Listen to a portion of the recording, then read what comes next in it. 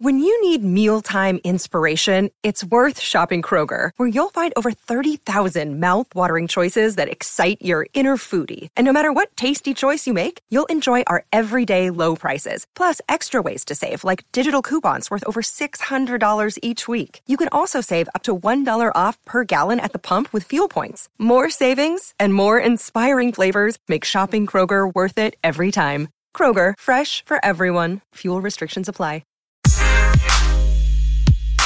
Hello, everybody, and welcome back to the Space News Pod. This is a podcast about space, science, and tech. I'm your host, Will Walden, and on this episode, we're going to be talking about the NASA and SpaceX Demo 2 mission. Now, the Demo 2 mission has been kind of up in the air for a while, and we didn't really know exactly when people were going to be launching from American soil on an American spacecraft with American astronauts, as Jim Bridenstine would say repeatedly for the last umpteenth years. We didn't know when that was going to happen, but we kind of had a general idea that it was going to be happening, in April, between April and June. But just recently,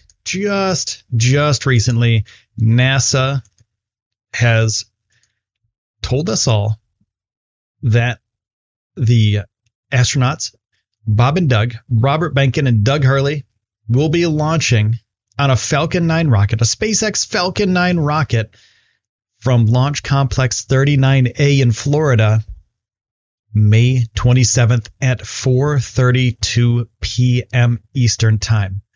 Now, if you want to watch that launch, go to youtube.com/Space News Pod. We'll be doing a live hosted launch that day, and you'll be able to join hundreds, if not thousands of people watching the same launch and enjoying this huge, momentous piece of history with all of us. So come on down. It's going to be really fun. And this is the final flight test for SpaceX. This is the mission that will validate the crew component of SpaceX's launch system. So they have the Falcon 9, which is the rocket. It's been proven time and time again. It launches Starlink satellites. It launches satellites for other entities. It launches NASA resupply missions to the space station. So why is this a huge deal? Because there will be people on this. There haven't been people on a U.S. rocket from U.S. soil, like American astronauts, since the space shuttle. It's been 11 years. It's been so long since then. And this is a huge, huge deal. So make sure to come to the YouTube channel and check it out. And of course, I'll be bringing you the news about it afterwards on this podcast. So if you like podcasts, this is fine too. An audio podcast is totally fine. But if you want up to the minute, if you want to watch it and feel the excitement, feel the burn, I guess, of the engines of the Falcon 9 rocket, come on down to the YouTube channel, Space News Pod on YouTube. Now, this is a huge deal because once this happens, and it happens perfectly, and nothing goes wrong. They had the Demo 1 mission already, and that was really, really good. No errors, nothing. But, there was one thing that happened in a recent launch with SpaceX. A Falcon 9 engine was it had a little bit of snafu there. It kind of had a little bit of an explosion, but it wasn't a big explosion at all. It just kind of deterred it from landing, and that was it. No consequence to the mission at all. The mission went off totally fine. Nobody was in danger. Now, when the rocket came back down, it didn't land perfectly, but the mission was successful. The secondary mission for all SpaceX missions is to retrieve the rocket. And of course, the first mission for this commercial crew mission is to get Bob and Doug to the space station. And Falcon 9 rockets are very dependable. They can do the job, and they've shown that time and time again. So at 4:39 p.m. Eastern Time on May 27th, we have about a month. To prepare. So get ready. It's coming from Launch Complex 39A in Florida. I was going to make the trip down to Florida for this. This was going to be a huge deal. This was going to be like my spring break, summer vacation kind of thing. But then this whole global pandemic kind of put a halt to all that stuff. So I'm going to be with you live in the studio hosting this launch. So it should be pretty fun. So what I was saying before, I'm going to step back a second here. What I was saying before is that if they get this Demo 2 mission accomplished, when they get these astronauts up to the space station, this is laying the groundwork for future missions, hundreds of missions in the future for people to go to low Earth orbit on the space station.